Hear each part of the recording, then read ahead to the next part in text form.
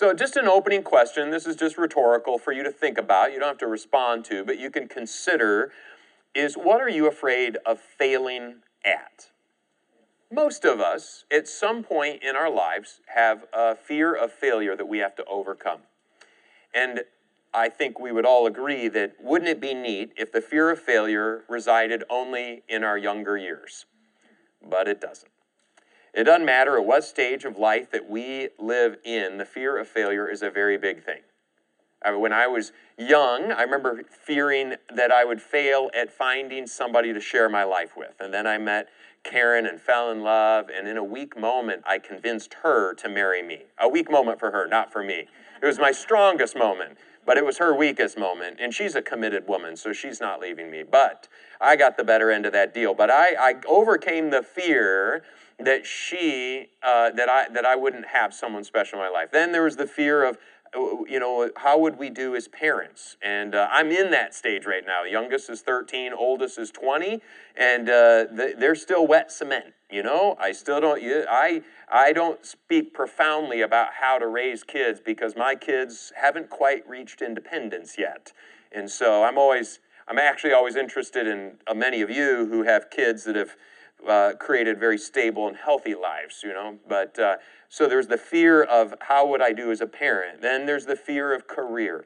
You get into your career and you fear, will I make enough money? Will I succeed at all of this? Will I get the advancements that I hope? And then you get to a certain point in your career and you go, I'm afraid maybe I sort of focused on all the wrong things. What if I entered into a career that now here I am, I'm 25 years into it, and if I could do it all over again, I would not do this. Right? Some of you know that one. That's not a fear. Some of you are like, yeah, I retired from that one. Hated that one. Yeah, that's... And then there's the fear of retirement. Well, what will I do in my retirement? Well, is this just God's waiting room till I go meet him? Or will I do something with it? Or will the money run out? There's all kinds of... We face the fear of failure regularly. And the good news is, if you've ever faced the fear of failing, you're in good company. Because many people, good, solid people, have faced down that fear and had to deal with that. And in particular today, we're going to look at Moses, because Moses had to deal with the fear of failure. And so I warned you, we're in Exodus 3, and I just want to read a little portion of this, and then we'll continue on. This is Exodus 3, starting in the first verse. One day, Moses was tending the flock of his father-in-law Jethro, which, by the way, those of us, this is another joke I can only make in a crowd like this. When you read the name Jethro in the Old Testament, you picture the same guy, don't you? Jethro Bodine from the Beverly Hillbillies. Again, another joke that falls dead on the younger crowd, but I'm just old enough to have grown up on Jethro Bodine, and I sure wish they would have named that character in the Beverly Hillbillies something else. But this is Jethro, the priest of Midian. I kid you not, I made that joke once in a young adult gathering, and they just looked at me, just stared at me. I'm so glad I'm with you this morning, though. He led the flock into the wilderness, this is Moses, and he came to Sinai, the mountain of God. There the angel of the Lord appeared to him in a blazing fire from the middle of a bush. Moses stared in amazement. Though the bush was engulfed in flames, it didn't burn up. This is amazing, Moses said to himself. Why isn't that bush burning up? I must go see it. And again, a familiar story for many of us, if you've seen, whether you've read the Bible or just watched the Ten Commandments. Moses is a Hebrew kid. He's born at a time when all Hebrew baby boys in Egypt are going to be slaughtered. His parents show an act of faith. They put him in a basket made of reeds, and they float him down the Nile River, and he gets picked up by who? Pharaoh's daughter. And she picks him up. I picture Pharaoh's daughter not as this altruistic, sweet girl who thinks, oh, there's a baby. I picture her as your typical rebellious teenage girl who wants to tick off her dad who hates Hebrew babies, and she brings home a Hebrew baby. Hey, look, Dad, look what I got, a Hebrew baby. Remember how you wanted to kill it all? I'm keeping it. 15-year-old girl or something like that. Maybe I'm wrong. Maybe that's not how that worked, but it sure seems like it would line up perfectly. But he grows up in that environment for 40 years, ticks off Pharaoh, and he runs for his life because he kills an Egyptian protecting the people of his bloodline. And next 40 years, he is a shepherd. Now, I think that's important for us to know for a couple reasons. Because the Moses that we see here in the movies is a kid. He's 80. If we look at the outline in the scriptures, 40 years here, 40 years here, he is not a kid. He has got some wear on the tires by the time he bumps into the burning bush here. So verse 4, it says, "Then the Lord saw Moses coming to take a closer look." So it's sort of bait on the hook. There's a bush on fire, which Moses has seen, but the fire will not consume the bush. The bush just keeps burning and burning and burning. So Moses thinks, I'm going to have a closer look. So God called him from the middle of the bush, "Moses, Moses." "Here I am," Moses replied. Now, I don't know about you. There's times I'm reading the Bible and I think, is that really how that story went? Because if I was out in the wilderness and I saw a fire of a bush that wouldn't quit burning and I walked over and that burning bush is still burning and then it speaks to me, I'm going to run like I'm a victim in a horror movie. I am not going to be like, oh, well, the bush, let's have a conversation. But here's Moses. The Lord speaks to him, and apparently in such a way as to console Moses, and the Lord says, "Do not come any closer. Take off your sandals, for you're standing on holy ground, sacred ground. I'm the God of your father, the God of Abraham, the God of Isaac, the God of Jacob." And when Moses heard this, he covered his face because he was afraid to look at God. Powerful just moment. That's its own sermon. Just when you come into the sacred space and close proximity to God, how that naturally and even supernaturally humbles you. But that's another sermon for another day. It says, "Then the Lord told him, I have certainly seen the oppression of my people in Egypt. I've heard their cries of distress because of their harsh slave drivers. Yes, I am aware of their suffering. So I've come down to rescue them from the power of the Egyptians and lead them out of Egypt into their own fertile and spacious land. It is land flowing with milk and honey, the land where the Canaanites, Hittites, Amorites, Perizzites, Hivites, Jebusites, and a lot of people with ites at the end of their names live. Look, the cry of the people of Israel has reached me, and I have seen how harshly the Egyptians abuse them. Now go, for I'm sending you to Pharaoh. You must lead my people Israel out of Egypt." And it's this exciting moment. God says, I've got a mission for you, Moses. I, the creator of the universe, the God of Abraham, Isaac, and Jacob, I am sending you out. This is going to be an exciting opportunity. And how does Moses reply? Gladly, yes, here I go. No, please don't send me. But Moses protested to God. I love this. Who am I? Who am I to appear before Pharaoh? Who am I to lead the people of Israel out of Egypt? And I warned you, I think in outlines, this is point number one on the outline, the fear of failure number one is I am not enough. The fear that I'm not enough, that I don't bring enough, that I in myself am not enough. This summer I read the story of Ulysses S. Grant, and brilliant, interesting story. I think he gets a bum rap from a lot of historians. But by the late 1850s, there was nothing in Sam Grant's life that would lead you to believe that in a matter of a few short years, he would be the commander of all federal troops, and several years after that, he would be the president of the United States. Because by the late 1850s, he was a failed businessman, a failed farmer. Before that, he was a failed army officer who was mustered out. He had struggles with alcohol. He had struggles just drifting around in life, trying to figure out what he was going to do with his life. When the Civil War started, he couldn't even get a commission. It took a lot of borrowing, and stealing just to get a commission in the United States Army at the time. And if you were to ask Sam Grant in the late 1850s, hey, Sam, do you think you should be president? He would say, absolutely not. If you even said, hey, do you think you should be a commanding general of U.S. forces in 1860? He would have said, I don't think so. See, the fear of I'm not enough, that is a natural human condition. But I love how God replies to Moses. When Moses says, who am I? God doesn't say, well, Moses, you grew up in Pharaoh's household. You know, like the roads, man. You actually went to, Prince school. And, you've been in the Sinai Peninsula for all these years. So you know all the watering holes and all the dangerous spots. You're the perfect guy. You actually you are the guy. God doesn't say, here's your resume. Here's your LinkedIn profile. It lines up. No, God doesn't say that at all. He just simply answers. What's he say in verse 12? God answers, what's it say, verse 12? I will be with you. I'll be with you. He doesn't tell Moses, you're good enough.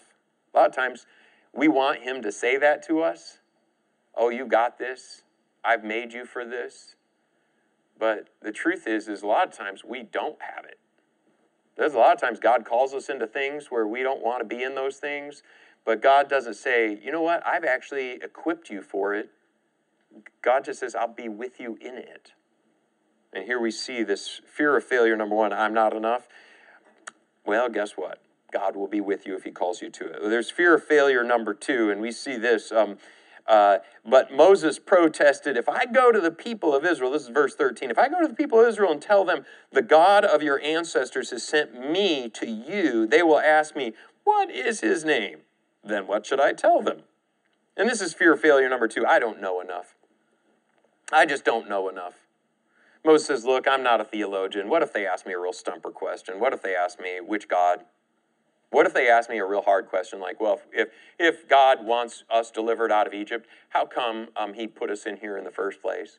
How come he let us suffer so badly? Really? What if they ask me some real tough question? How will I respond to that tough question?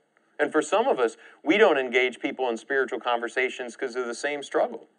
We think, well, I'm no theologian. What if someone finds out I'm a follower of God and they ask me why'd God let that hurricane wipe out that city on the panhandle of Florida? How come if there's a God, he seems to always give another person all the breaks and he never gives me any of the breaks? What if there's a God, how do you explain all the other gods?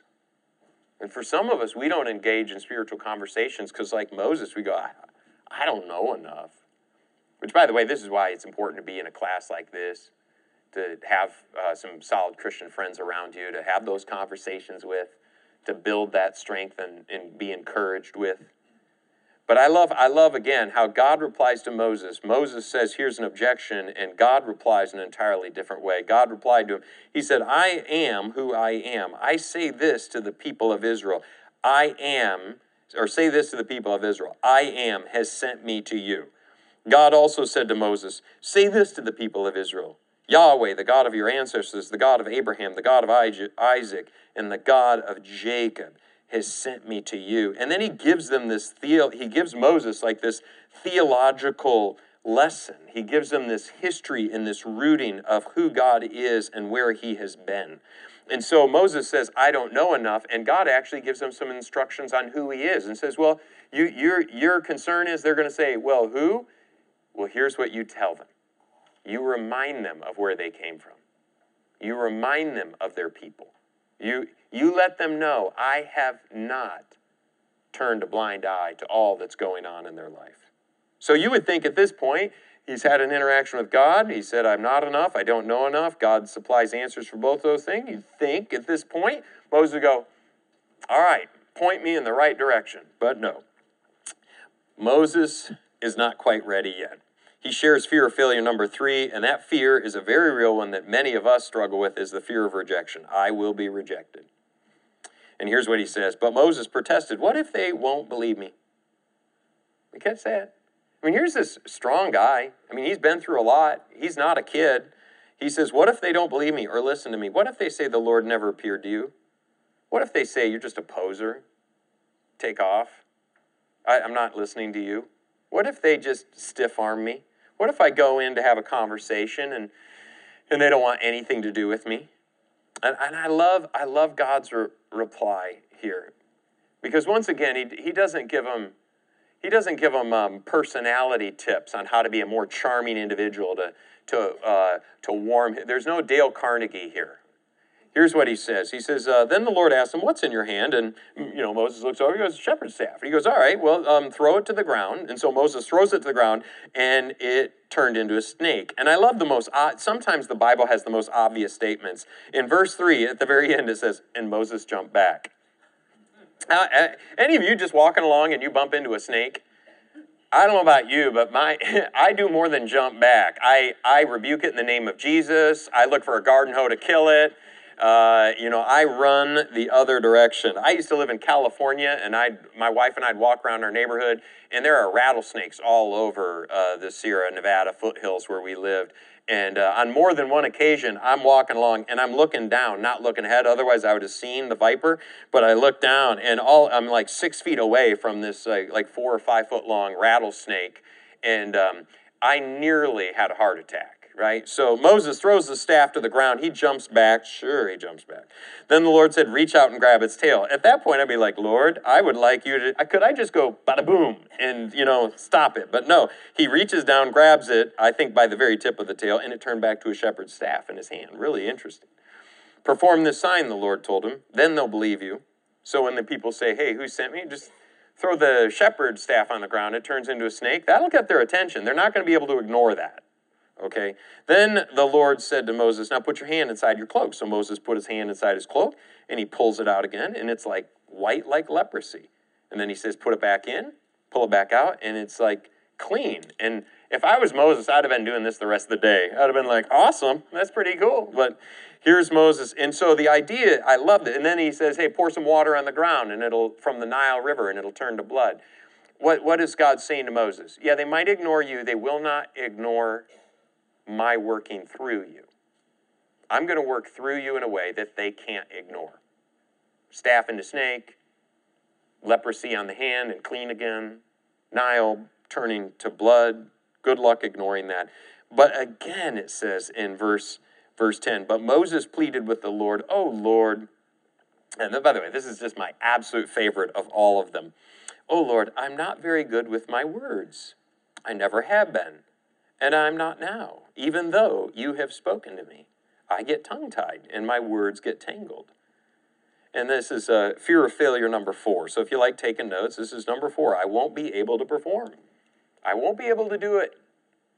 Now, this is my favorite one because here we have Moses, and he's standing before the Creator, Lord of the universe, in a fire that won't burn up. So it's just this consuming fire that isn't consuming the bush, and it's speaking to him, and he is arguing with a supernatural being at this point. And he says, using words, I'm not good with words.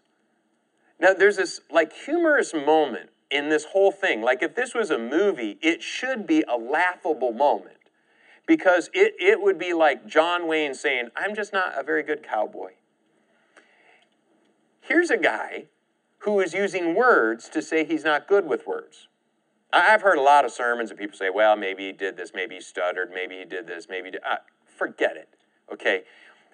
He is making an excuse before the Lord Almighty using words saying he's not good with words. If you can articulate your case against the Creator of the universe using words, saying you're not good at words, my friend, you're great with words. You are one of the best orators in the history of oration. Because if you don't crumple into a raisin before the Lord who is speaking to you, if you're able to just stand up, you are a star athlete. If you are able to speak your mind before the Creator of the universe, then you should be an attorney. You have exquisite verbal skills if you're able to do that. And the Lord's reply even insinuates this. Verse 11, then the Lord asked Moses, who makes a person's mouth? Who decides whether people speak or do not speak, hear, do not hear, see or do not see? Is it not I, the Lord? Now go, I'll be with you as you speak, and I will instruct you in what you say. Discussion is over. I am the one that makes your vocal cords vibrate so that they turn into words when they come out of your mouth. And so don't tell me that you can't do something because I'm the creator of it. And so Moses is out of excuses. This is a perfect moment for Moses to do what? To say, of course, God, I'm with you. And Moses simply runs out of excuses and says, Lord, please, send anyone else. And I'm encouraged by this because Moses is like heroic up here, but there are these human moments for Moses that I can really relate to. I don't know about you, but I can relate to. I don't blame him for feeling this way, do you? I mean, he's actually living a pretty good life. He's got a country estate. He's shepherding. No one's trying to kill him. He's got a family. He's hanging out with Jethro Bodine all the time, which has to be hilarious. He's got a lot going on. And now there's this interruption that's going to cost him quite a bit. You know, you hit your golden years and you think this is the time to just do what I want to do and relax and take it easy. And this is where Moses is. And God says, I have a career for you. By the way, it's going to kill you, but it's going to be great. And I don't blame Moses.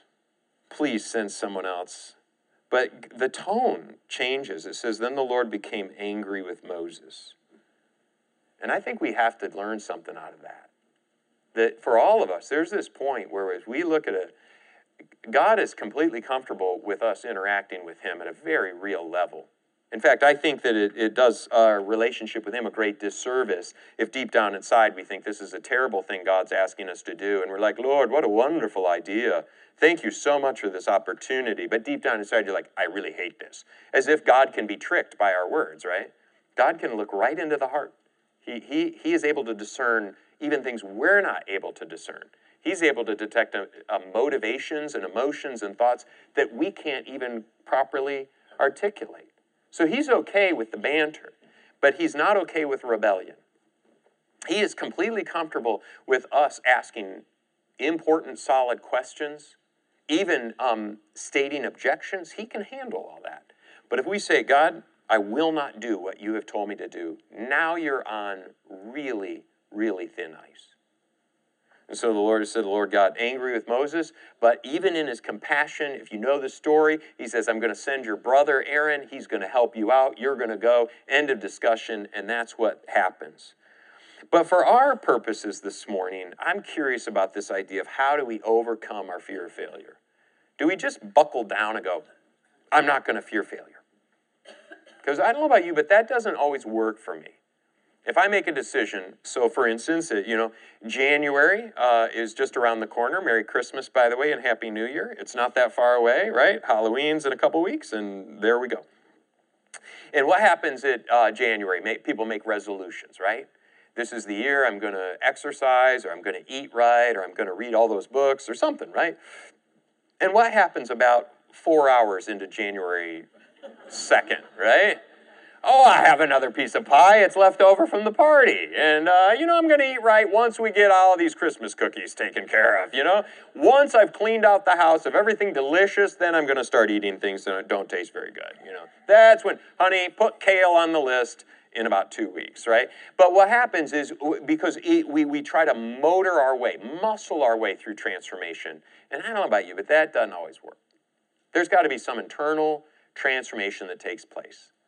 And so in this topic, what I'd like us to do is shift gears and turn to a psalm. We're going to be in Psalm 63. And I don't know about you, this is the right group that would reflect this reality, I think. As I get older, the Psalms mean so much more to me. In my youth, I used to even say, I don't get the Psalms, I don't like the Psalms. And I think to myself, well, when I was in my teens and early 20s, of course, I was too stupid to know what the Psalms were trying to communicate. I didn't have enough life experience. I didn't have enough hurt, pain, or hopes that were dashed or otherwise. And so the Psalms speak as I grow older, the Psalms speak more and more to me. So this is Psalm 63. It's a Psalm of David. It's a time when he's in the desert. He's anointed king. He's not king yet. Saul's still sitting on the throne. Every now and then, Saul tries to kill him, and every now and then, Saul leaves him alone. And this is one of those moments where David is in the desert. And I think that David's going to give us some good indications on how we can overcome our fear of failure. So here we go. Psalm 63. Oh God, you are my God. I earnestly search for you. My soul thirsts for you. My whole body longs for you in this parched and weary land where there is no water. And if we're looking for some keys here to overcoming the fear of failure, I would say key number one that David talks about is to put significant effort into getting to know God. Put significant effort into our relationship with God. Not casual effort into our relationship with God. Not Sunday morning effort into our relationship with God. Not a couple hours a week effort. But earnestly searching for God. And if you look at that first section speaks of this intensity of soul and body. That means that you soak yourself into the Word of God. You have for some of us, it means you use a Bible reading plan. I always joke, if I go through the 1-year Bible, I've been doing this now over 15 years. I have a Bible, and it's just called the 1-year Bible. And if it wasn't for that, I'd never read Habakkuk. You know, it's inspired too, but I would never. I have now read through Jeremiah. I'm reading through it right now because in October you read through Jeremiah in this reading plan. And the first couple times I read through Jeremiah, I thought, what a bummer. This guy's always complaining. I don't get it. And now all these years later, I love it. Jeremiah speaks to the reality of the world we live in. And I mean, it is so timely. You read Jeremiah today and you're like, wow, is he a contemporary? Because he sure seems to be talking about a lot of contemporary stuff. But immerse yourself in the Bible. Listen to great worship music. And not all great worship music's old music any more than a lot of people think all great worship music is modern music. There's some really crummy old music and there's some really crummy modern music. I had at a church I served prior to this one, the worship pastor sang this song. It is a pretty song, and some of you might like this song, and it's a good song. I'm not knocking it, but well, I'm going to knock it. But it's called Good, Good Father. And it's, some of you know the song, and you sing it about 4,000 times. You sing the word, good, good Father. It's who you are, it's who you are, it's who you are, it's who you are, it's who you are. And for some people, they just love it, because they're like, I had a bad relationship with my dad, and this song just, every time I sing it, I weep, and it's beautiful, because God is my Father. And if that is true for you, that's wonderful. And so the worship pastor of the church that I served alongside, the last church, I walked up to him after he had sung that song. We were in the back after the service. If you ever wonder what happens backstage, this is sometimes what happens. I'm in the back with Sean, and I walk up. I'm like, Sean, you are a good worship pastor. It's who you are. It's who you are. It's who you are. It's who you are. You're a good worship pastor. It's who you are. It's who you are. I did this for like 4 minutes, you know. It's who you are. Later on, I look over and I go, it's who you are. Like I said, if you like that song, it's great. But, you know, immerse yourself in good worship music. And if that's your favorite worship song, then play that over and over. Memorize it. It should be pretty easy, that one. That's right. So David goes on. He says, I have seen you in your sanctuary and gazed upon your power and glory. Your unfailing love is better. Get that? Your unfailing love is better than life itself. How I praise you. I will praise you as long as I live, lifting up my hands to you in prayer. And key number 2 right here is let your life be a visible expression of worship. Let your life be a visible expression of worship. Now, not in some sort of goofy way. Sometimes we think worship means always singing songs and lifting up hands or something like that. But actually, in the Bible, God tells us a good act of worship is things like living a holy life. He says, I'd rather you obey me than do all the rituals. That's in the Old Testament. He actually would, and what Paul says in the 3rd chapter to Christians living in Colossae, he says, you know what, if you work your job, whatever your job is, whether you're scooping ice cream or whether you're on a road crew or whether you're an accountant, if you do your job like you are doing that work for the Lord Almighty, then God's name is praised. And that itself ends up being an act of worship. Good work, heartily done to honor the Lord is an act of worship. Let your life be a visible expression of worship. If you're struggling with some fears in your life, then just let your life radiate the goodness of God, obedience to Him. Here's how the early church leader put it. He says, work willingly at whatever you do as though you are working for the Lord rather than for people. Remember that the Lord will give you an inheritance as your reward, and that the master you are serving is Christ. That's Colossians 3. That's what Paul says. And then the third key is to refocus your fear. If you're dealing with a fear, refocus it. This is verse 5 and 6 of Psalm 63. You satisfy me more than the richest feast. More than the richest feast. Now, Thanksgiving's around the corner. Happens to be my favorite holiday. My favorite holiday used to be Christmas when I was a kid because you get presents. But then as you become an adult, you're like, Christmas? That's a super expensive holiday. It's becoming one of my least favorite ones because I just hemorrhage cash. I'm giving to all this stuff. But Thanksgiving is fantastic because it's just food, and I love food. And yet here he says, you satisfy me more than a Thanksgiving smorgasbord. I will praise you with songs of joy. And get this, David, just picture him. He's out in the desert, okay? He's not living in a nice home at this point. He's camping. And if you've ever seen pictures of the Judean kind of desert wilderness, it is not like camping in the Ozarks, pretty and green and lush. It is like scorpion and snake-laden desert, New Mexico. That's what it is. He says, I lie awake thinking of you, meditating on you through the night. And this is a picture of refocusing your fear. I don't know about you, but sometimes I have a hard time sleeping. I'll wake up in the middle of the night. I'm anxious about a thought, thinking about my kids. I have a daughter who's a sophomore in college, and she's up in Michigan, so I think of her. I don't have like worries, but I worry, just like a normal human thinks about their offspring, or I think about various tasks or challenges or friends that are going through difficult times. And so I wake up. And I don't know about you, but if I sit there and I think about all that could go wrong, I am never going to fall back asleep again. But as I'm laying there, if I think, Lord, you are good. Lord, thanks for your provision. And I begin to rattle off all the things I'm thankful for, there's a peace that settles in. I can fall back asleep in that situation. And if I can't fall back asleep, at least I've done something good with the time. And there have been a few occasions in my life where I'm like, forget it. I'm not going to be able to go back to sleep. So I get up and I just open up God's Word. I don't open up CNN because then I'll just get more worried. I will open up God's Word and I will find comfort and strength from that. Refocus that fear. And then finally, key number 4 is trust God with the outcome. Trust God with the outcome. This is what David said, verses 7, 8, and 9. Because you are my helper, I sing for joy in the shadow of your wings, your covering. I cling to you, your strong right hand holds me secure. But those plotting to destroy me will come to ruin. They will go down to the depths of the earth. God is my defender. Verse 10, then they will die by the sword. And he was a warrior, okay? So David's writing a pretty poem here, beautiful, and he's like, they'll die by the sword and become the food of jackals. Wild animals will eat them. It's in the Bible, so it can't be wrong. By the way, the Hebrew here for die by the sword, that is a cleansed version because we read it in church. And it's funny because that's not what David wrote.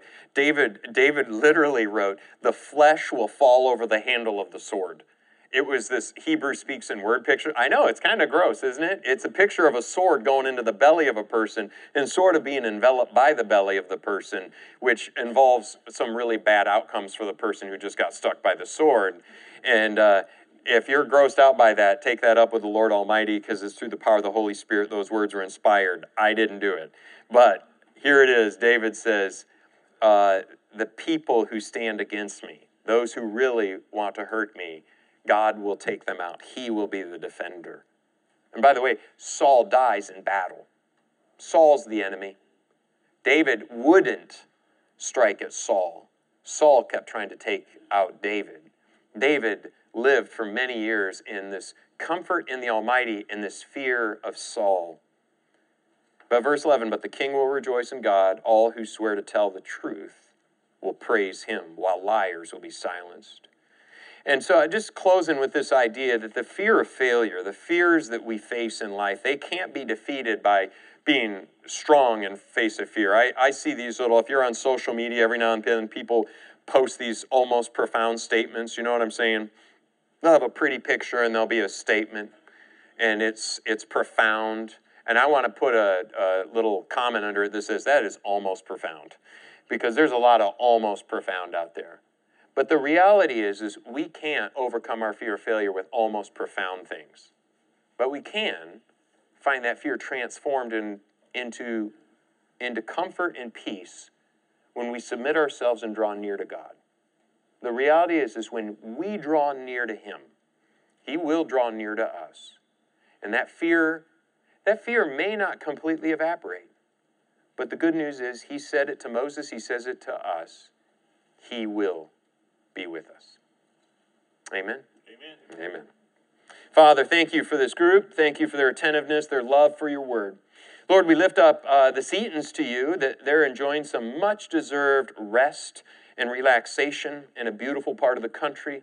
So, Lord, let them get their batteries recharged so that they can come back to Oklahoma City fired up, ready to take some new hills for you.